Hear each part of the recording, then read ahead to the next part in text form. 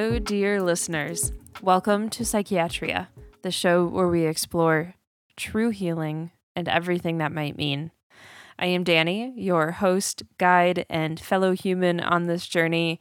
And today I am sharing the second part of my conversation with Dr. Giordano on anxiety. In part one of this conversation, we talked about how we understand anxiety as a calling. So, if you haven't listened to part one of this conversation, you'll definitely want to do that before going any further here. The first half kind of explains the second half, and it all just flows together. So, in this episode, Dr. G and I explore what it's actually like to experience anxiety as a calling, to experience that idea, that concept.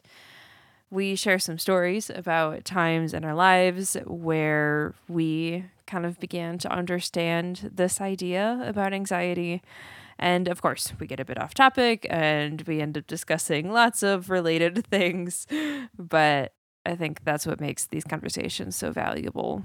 There is always something to learn and somewhere to grow, even if it was spurred by something as icky feeling as anxiety.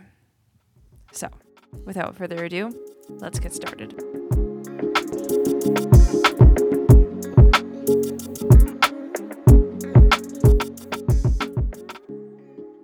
As I was preparing for this episode and thinking about the things that I wanted to say and the ideas that I wanted to share, questions I wanted to ask, I was like, okay, how do I understand anxiety as a calling? Like, what does that mean to me? What have my experiences with that been like? And the best way that I can sort of put words to that is like, I think anxiety is a calling to listen. Sometimes the timing or the nature of your anxiety will give you clues as to what the message is. But usually, right, like back to the check engine light, like it doesn't tell you what it is, what the problem is. Or if it is a problem at all, it just says, "Hello, there's a thing. Please pay attention to me." The notion of listening has always been so important to me. I mean, so much so, like, I have it tattooed on my wrist in sort of an artsy way, but I think it calls us to listen to what is going on, like, what is here, and notice. But, like, I think, like, listening is sort of a step beyond noticing. Like, you can acknowledge it, you can notice it and say, like, this thing is here. I see it, I sense it. But if you're listening to it, you're actually like, what are you trying to say? There's a curiosity element there. There's like an engagement, right? Like in school, like say the difference between, like, I'm thinking of like a little kid, like there's a difference between hearing and listening. Uh, you can hear something, like hear the noise that it's making, but you don't know what it's saying until you listen.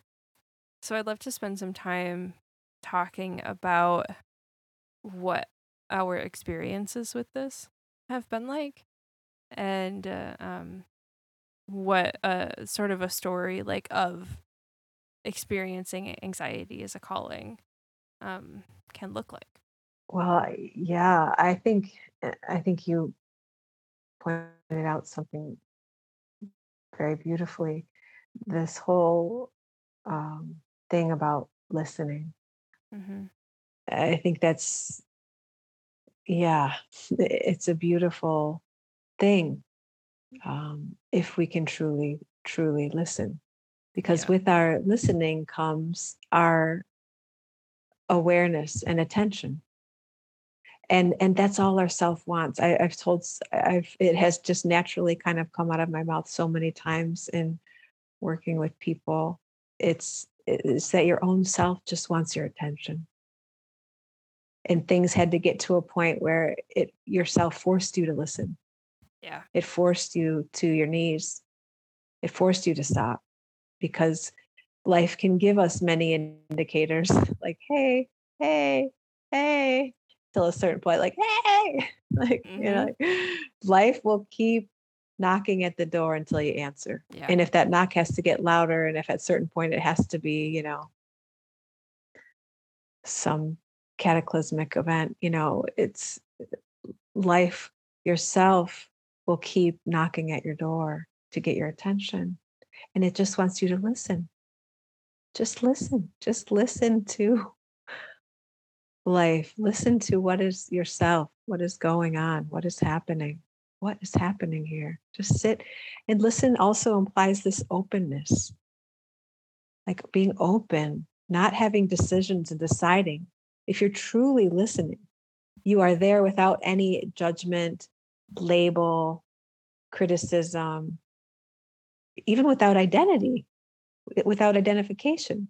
Pure listening is amazing, beautiful, beautiful thing, because really it means you are there without any idea, without any concept, without any label, judgment. You are just pure openness, pure awareness. And that is, if we can really be that way, it's that in itself is freedom.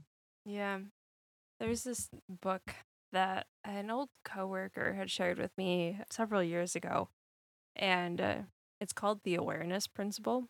But basically, and I never really read the whole thing, but it has these poems in the beginning that are titled like awareness as whatever, awareness as this, awareness as that. And basically, the whole book is like everything is awareness. And it was a really, I haven't looked at it in a while. I'll link it in the notes.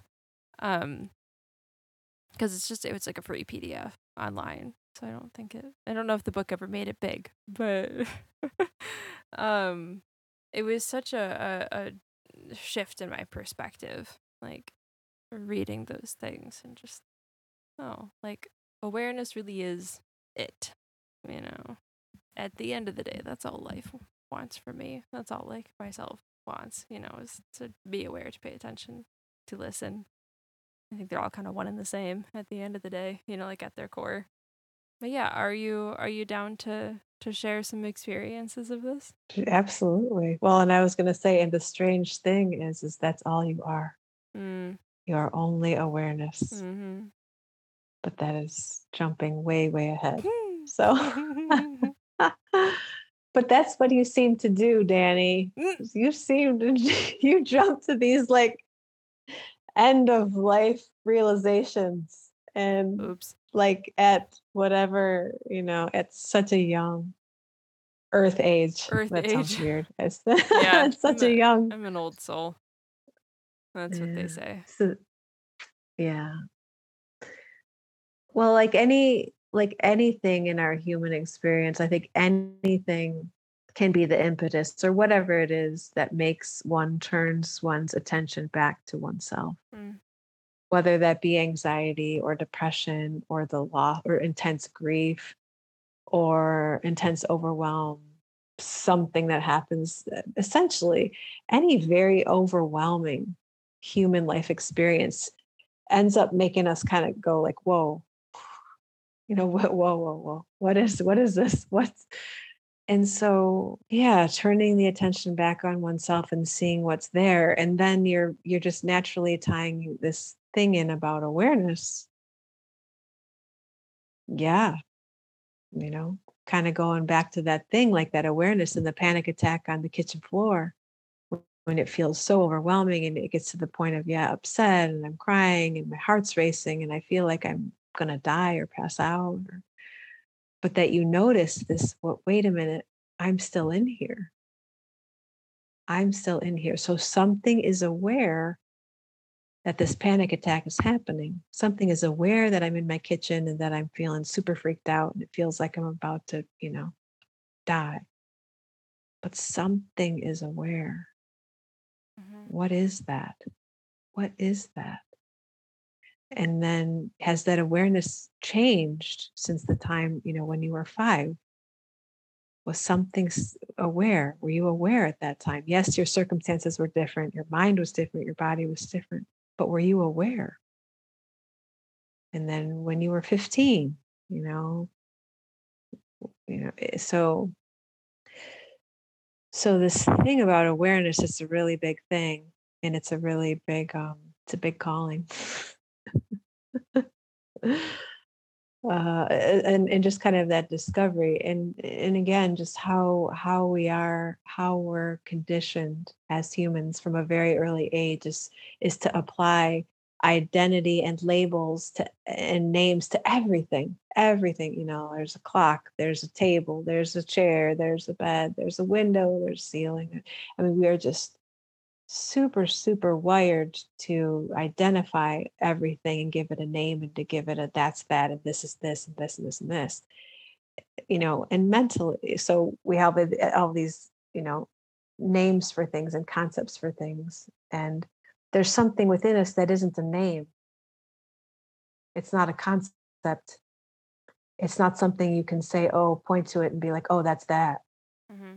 Again, coming back to that small part in us that knows, like, wait, but I'm still here. I'm here. Well, what is that? Yeah. Does it have a name? So what are some times, or what is a time in your life where anxiety has called you and you sort of found yourself in this place?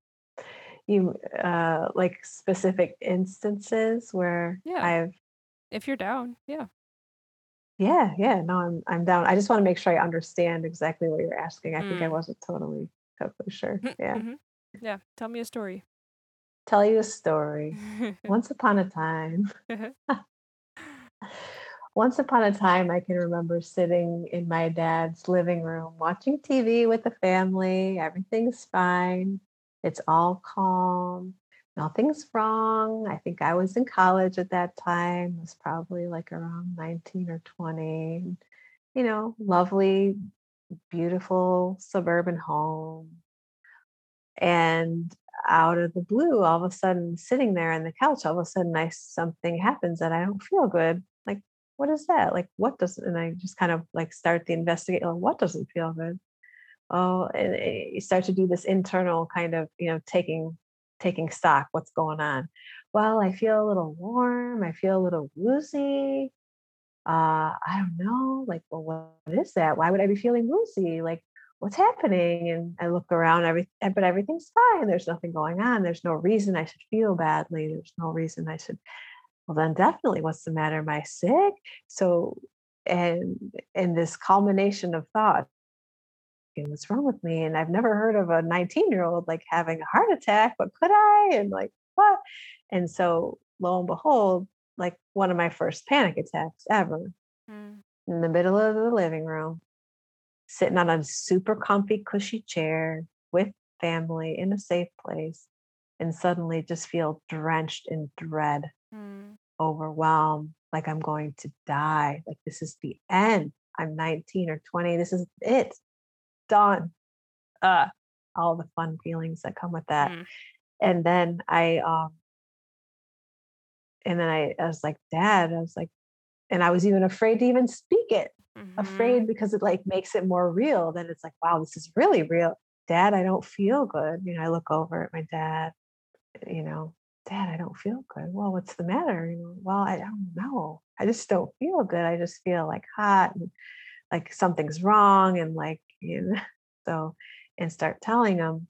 And basically he's like, yeah, I think I know what this is. Mm. Yeah, I think you're probably having some anxiety.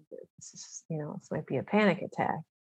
And then, just reassurance, and it subsided. And I don't know if we and whatever, but I think somehow what I remember, or even just remembering this thing right now, is that even though there was a huge flood, huge flood of emotions, a huge flood of adrenaline, a huge flood of feeling, and I thought it was the end. I thought, like, there were moments, I mean, this is it. I'm gonna die. This emotion is just so, so bad. Mm-hmm. But I didn't. And there was something something that went through that experience and didn't die and didn't change. And I would say now, from my vantage point, many years later, those were when things were starting to turn for me. There was definitely, it was a long journey, but this whole idea of coming out of a thinking based perspective of, trying to perceive life and outthink life and logic it and work the brain and work my goals and plans and ambitions, and to this whole thing of started orienting much more toward the truth and the reality of is that I will never outthink life. I'm not a thinking machine. That's the human experience is never going to be logicked out. It's never going to look, cookie cutter, pretty perfect, getting every certificate and accomplishment, and that will never actually bring me the peace and happiness that I'm looking for. And even at such a young age, I was so oriented to trying to make life fit into my plan. I had plans and ambitions and had capabilities, and felt then like, well, yeah, okay, I don't know. And I think this fundamental thing of gone through so many experiences, and anxiety is not gone. I mean, anxiety or fear still comes for sure, man. Like, Mm-hmm. yeah, it's just endless. So many things can come where you're like, but it doesn't have even close to this. I don't relate to it even close to the same way. Yeah. It just doesn't get entertained. It's just like, oh, I see you, rather than like, oh God, what's here, and oh, and yeah, and it becoming this. It's like, oh, I see you. Okay, hello. But there's not so much of an investment of that's all that I am. And part of the things that helped me open up, and part of the things that really helped me to be in tune with that, which or helped me see the things that I'm not, was things like, I mean, I did Kriya Yoga, I did meditations, I did things I think that helped me to move from out of head based living into much more into my heart, I feel. So, the sort of story starting with that first panic attack, like the first recognition of it as such. What do you think that anxiety was calling you towards? It was calling me to exactly where I am right now, Mm, whatever has wanted me to be on this journey. Well, it's essentially, to me and for my life, what it's been is the search for the truth. Okay, what's the truth? mm, I want to know what the hell is going on here. What is this really? Because to me, what I observed in my perception of it was that those who have gone on this journey or sought this seem to have a lot of natural ease, And I think we all want ease. Everybody wants peace. Everybody wants to be happy, yeah. fundamentally. Yep. And for me, I wanted to know, what is this? What is this? And that has been, it's driven so much of my life, I think, decisions, Mm-hmm. or I don't even know if they've been my decisions, but it's so much of my life's happenings have Yeah. been toward that, which has been for me as the human. Like, I think that was what this life was wanting to express, or what life was wanting to express through me, was this stuff. Yeah. Hmm.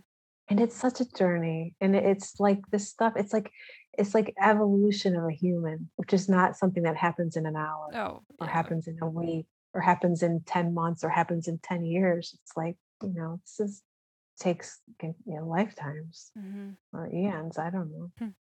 Mm-hmm. Yeah. Yeah. Yeah. I think it's a really beautiful way to understand it, of sort of like, we talk about our life path and our, the calling or whatever you sort of, and it's like in a meta kind of way, anxiety is one of the things, especially if you're somebody that feels a lot of it, Anxiety is one of the things that does a lot of the pointing you, to where to go. And yeah. And I think that's sort of what you just said. You're like, well, from that day, like it's been bringing me here to where we sit right now. And yeah, I think that's it's really lovely. It's really lovely. I think one essential part of it too was for me was this experiential, not experience, because I feel like this is something we all know deep down, or that we all knew as something when we were tiny, but that I'm not separate. I am not this individual human just trying to slug it out and not avoid death, which I think is how we kind of train ourselves as, trains humans as, okay, just avoid death and accumulate Mm, wealth. mm-hmm. Mm-hmm.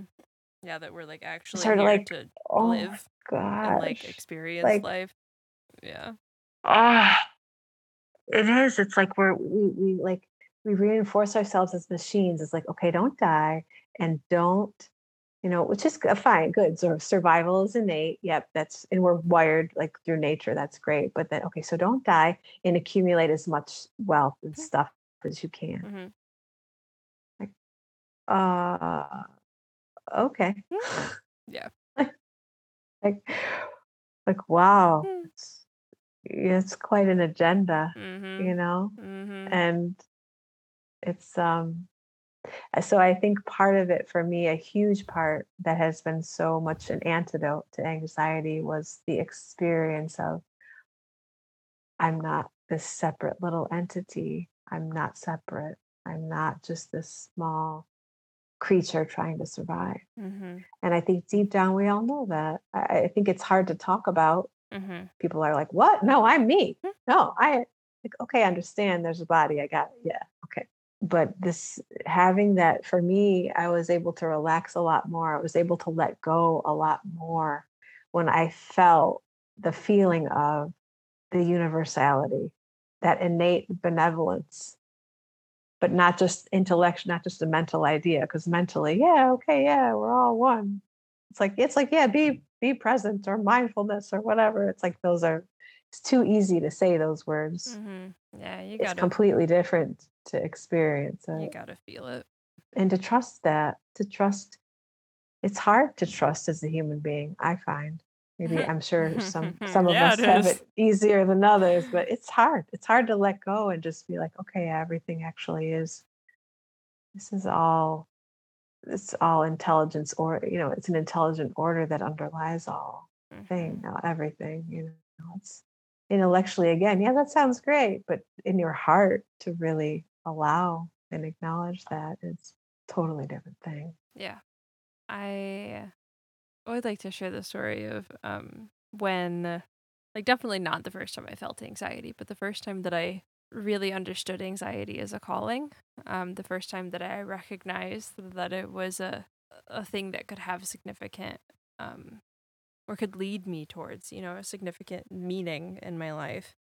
And it was like a multi-year process, really. Uh so I rode horses in the earlier years of my life from like 7 to 20, 21, we'll say ish. And there was this period where I had like taken a semester off of college, and it was this thing for the type of riding that I do to like take your horse, go south for a month or a few months or whatever time you could in the winter to train and compete. And because in Michigan, like the outside competition season is quite short and there's not a lot of happenings. So, yeah, so I was like, okay, I'm going to take this opportunity to go south for, I think I was there for a few weeks, so I didn't take a very long trip. And sort of through this whole period, like here I was doing this thing that I had been looking forward to for so many years, that I had wanted the opportunity to do. I had the opportunity to do it. I did all of the like planning and organization and was like driving myself and my horse down to Georgia and South Carolina, um and figuring out where to stay and all this stuff. And then I get there and start having this experience, and like something just doesn't feel right. And I remember having these conversations. My mom was with me for the first part, and then she flew home. She kind of like drove down with me. I remember having these conversations with her, just like crying and be like, something's not right. Like something doesn't feel right. I don't know what it is. Like I just don't feel good. And I can't figure it out. I don't know. Like nothing on paper is wrong per se. Um I am here, my horse is like safe and well, like I'm with people that I love and trust, like doing this thing that I love, and I still don't feel right about it. And so I went through the whole experience and like did the competitions, did the trainings, ended up sort of finishing it on this really big like international competition, and my horse just like completely carried me through the whole thing cuz I was not there. I wasn't really there. I remember coming back from one of the events and just being like he did so well.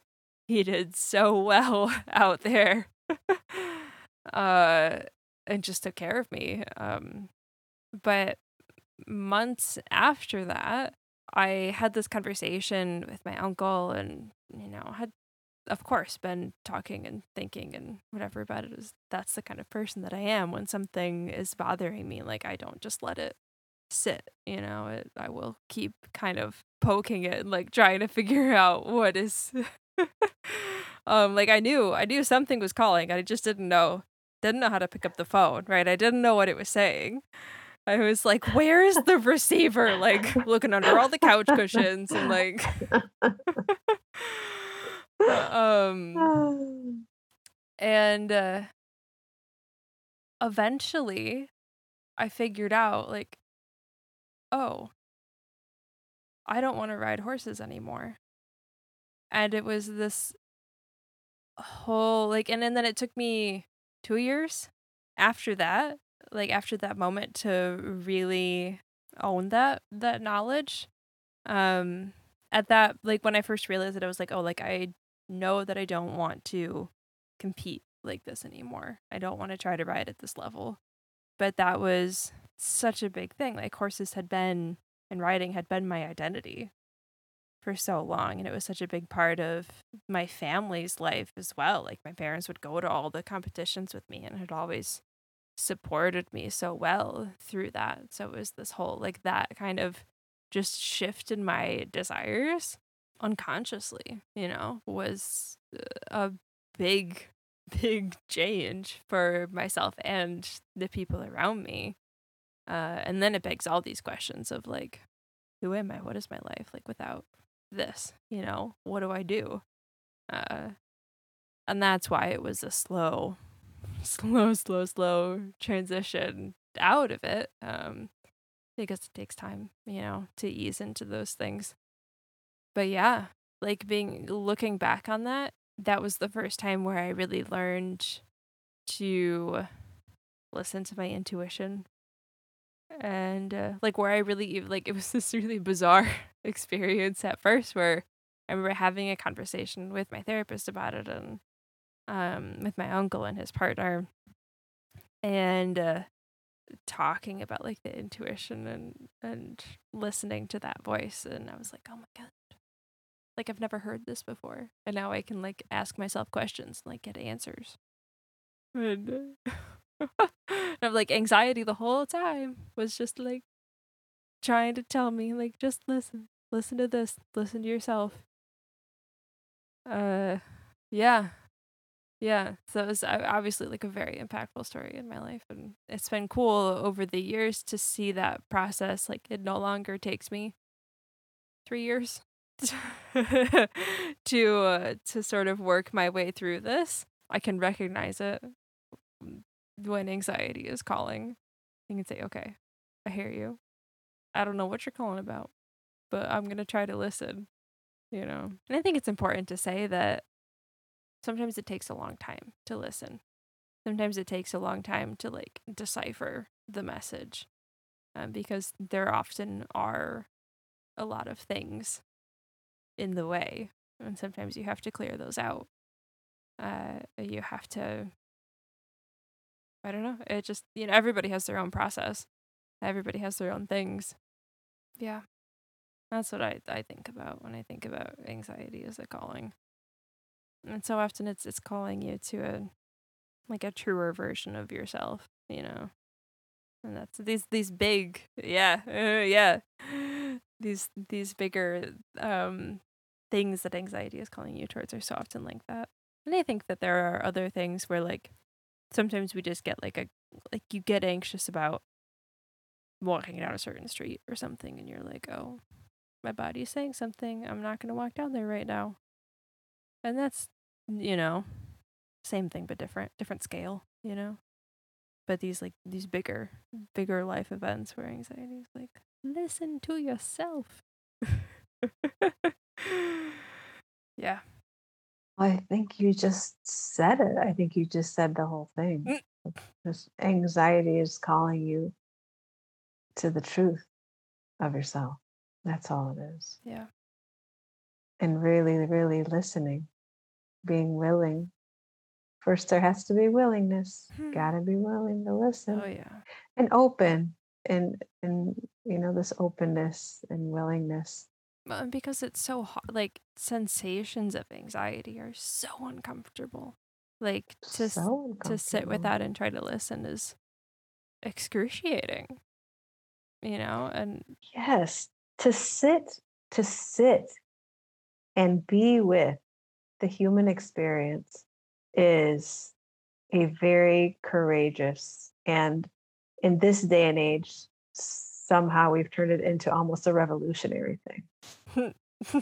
Just to sit and be with your own human experience yeah. and to just listen, just be with it is, and because yes, there definitely are uncomfortable things about being human. There's Mhm. definitely feelings that are uncomfortable, sensations that are uncomfortable, thoughts that give you, make you feel uncomfortable Mhm. for sure.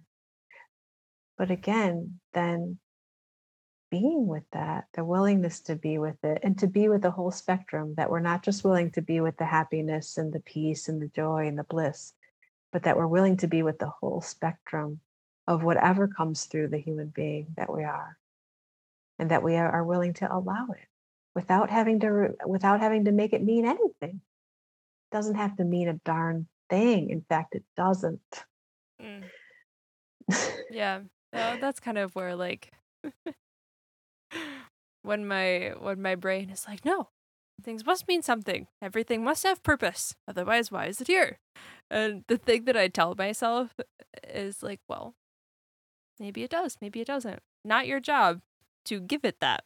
Not your job to assign it purpose or value or whatever. Like you just do you. You just be here, you just observe. If there is a thing that is supposed to happen because of this or, a meaning, a message or whatever that's going to come out of this, it'll find you.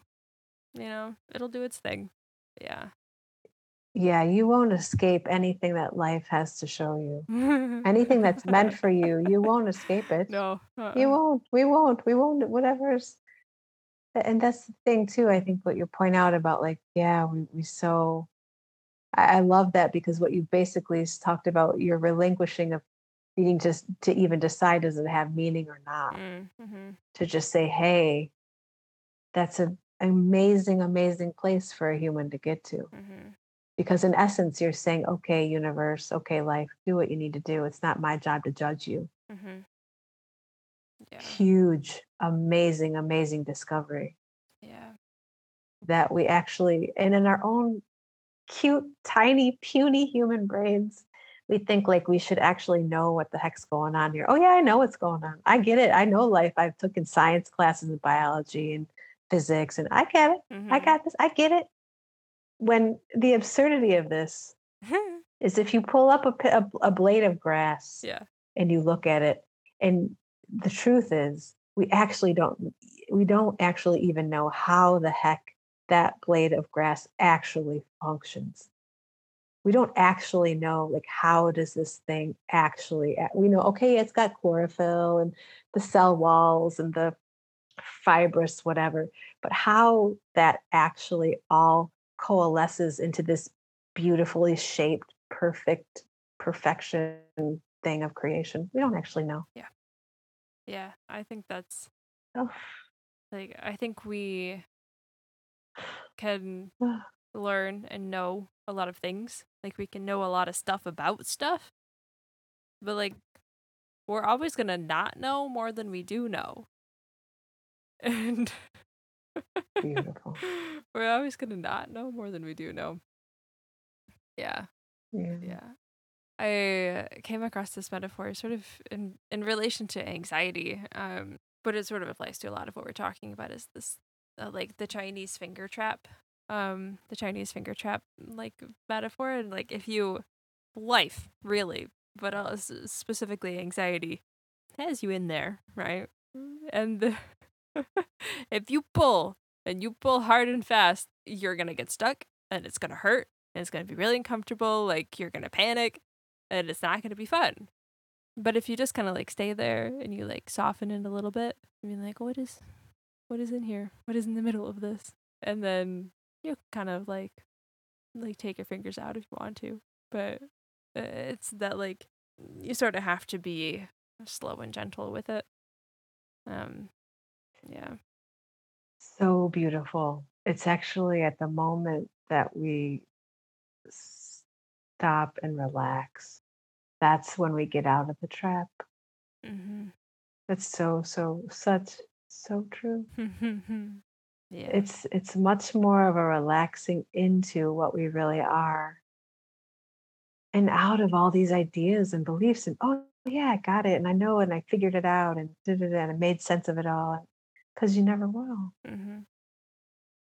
And relaxing back into something, into the spaciousness, relaxing back into that this universe is beyond the fathom of the human mind and that there's something deeply and there's a deep intelligence that has underlies all of it. Yeah. And relaxing back into that and the recognition and acknowledgement that the human thoughts are limited, the human body is limited.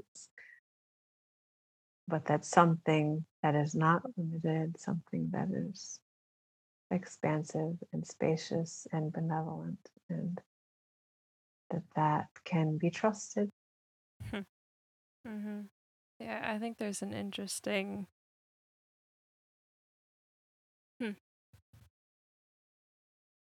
I may be out of words. Ah, beautiful. Isn't it amazing when we Yeah. it's my favorite place, my favorite space with humans. Talking is nice and lovely, but my favorite space with humans is when we run out of words, when we don't need them anymore. Well, I think we've come to a natural conclusion. Wonderful. The conclusion of word swirls and thoughts and trying to talk about things that don't make sense. The conclusion is we have no conclusions. Yes. The conclusion is we just ran out of words. That's it. That's the end. We have nothing to conclude. That's our conclusion. Yeah. Conclusion, life. Life exists. And that's it. But thanks, Jen. Thank you. Thank you so much. Yeah. Truly Yeah. a delight and privilege. Thank you. Such a fun opportunity. Yeah. But so when I've recorded a couple of conversations like this where I'm like, I have no idea what this conversation means or how I will edit it or write about it or but I'm like, gosh darn it, it's something. Like, and I'll listen back to it and inspiration will strike. And things will happen. Yeah. Yeah. Okay. Definitely. Well, just duck in case it's going to strike you. In case it hits fast. Just in case, you never know. Inspiration coming in hot. Oh my god. Funny. Beautiful. I think I'm just gonna stop stop the recording because I don't really know what's going to happen with any of this. Yeah. And I feel like it would be odd to Yeah. do like a sign off. Don't try to wrap this one up with a nice bow. Nah, not needed.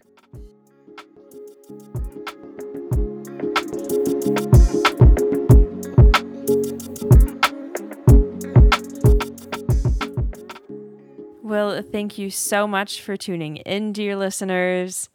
If you want to learn more about or explore working with Dr. Giordano, you can head to freerange.org to read her bio, book a free 15-minute phone consultation. And if you have any questions, thoughts, feedback that you want to share with us, or ideas for future episodes even, please get in touch. You can send me an email at podcast@freerange.org or message me on Instagram at Psychiatria Podcast. And remember, if you like what you heard, you can follow us on your podcatcher of choice and leave us a review. It really helps the algorithms and all those things. But at the end of the day, it helps more people find this podcast so that we can share the word about true soul healing and all of the explorations and curiosity that go with that. So take care, dear listeners. Stay curious, and I'll catch you next time.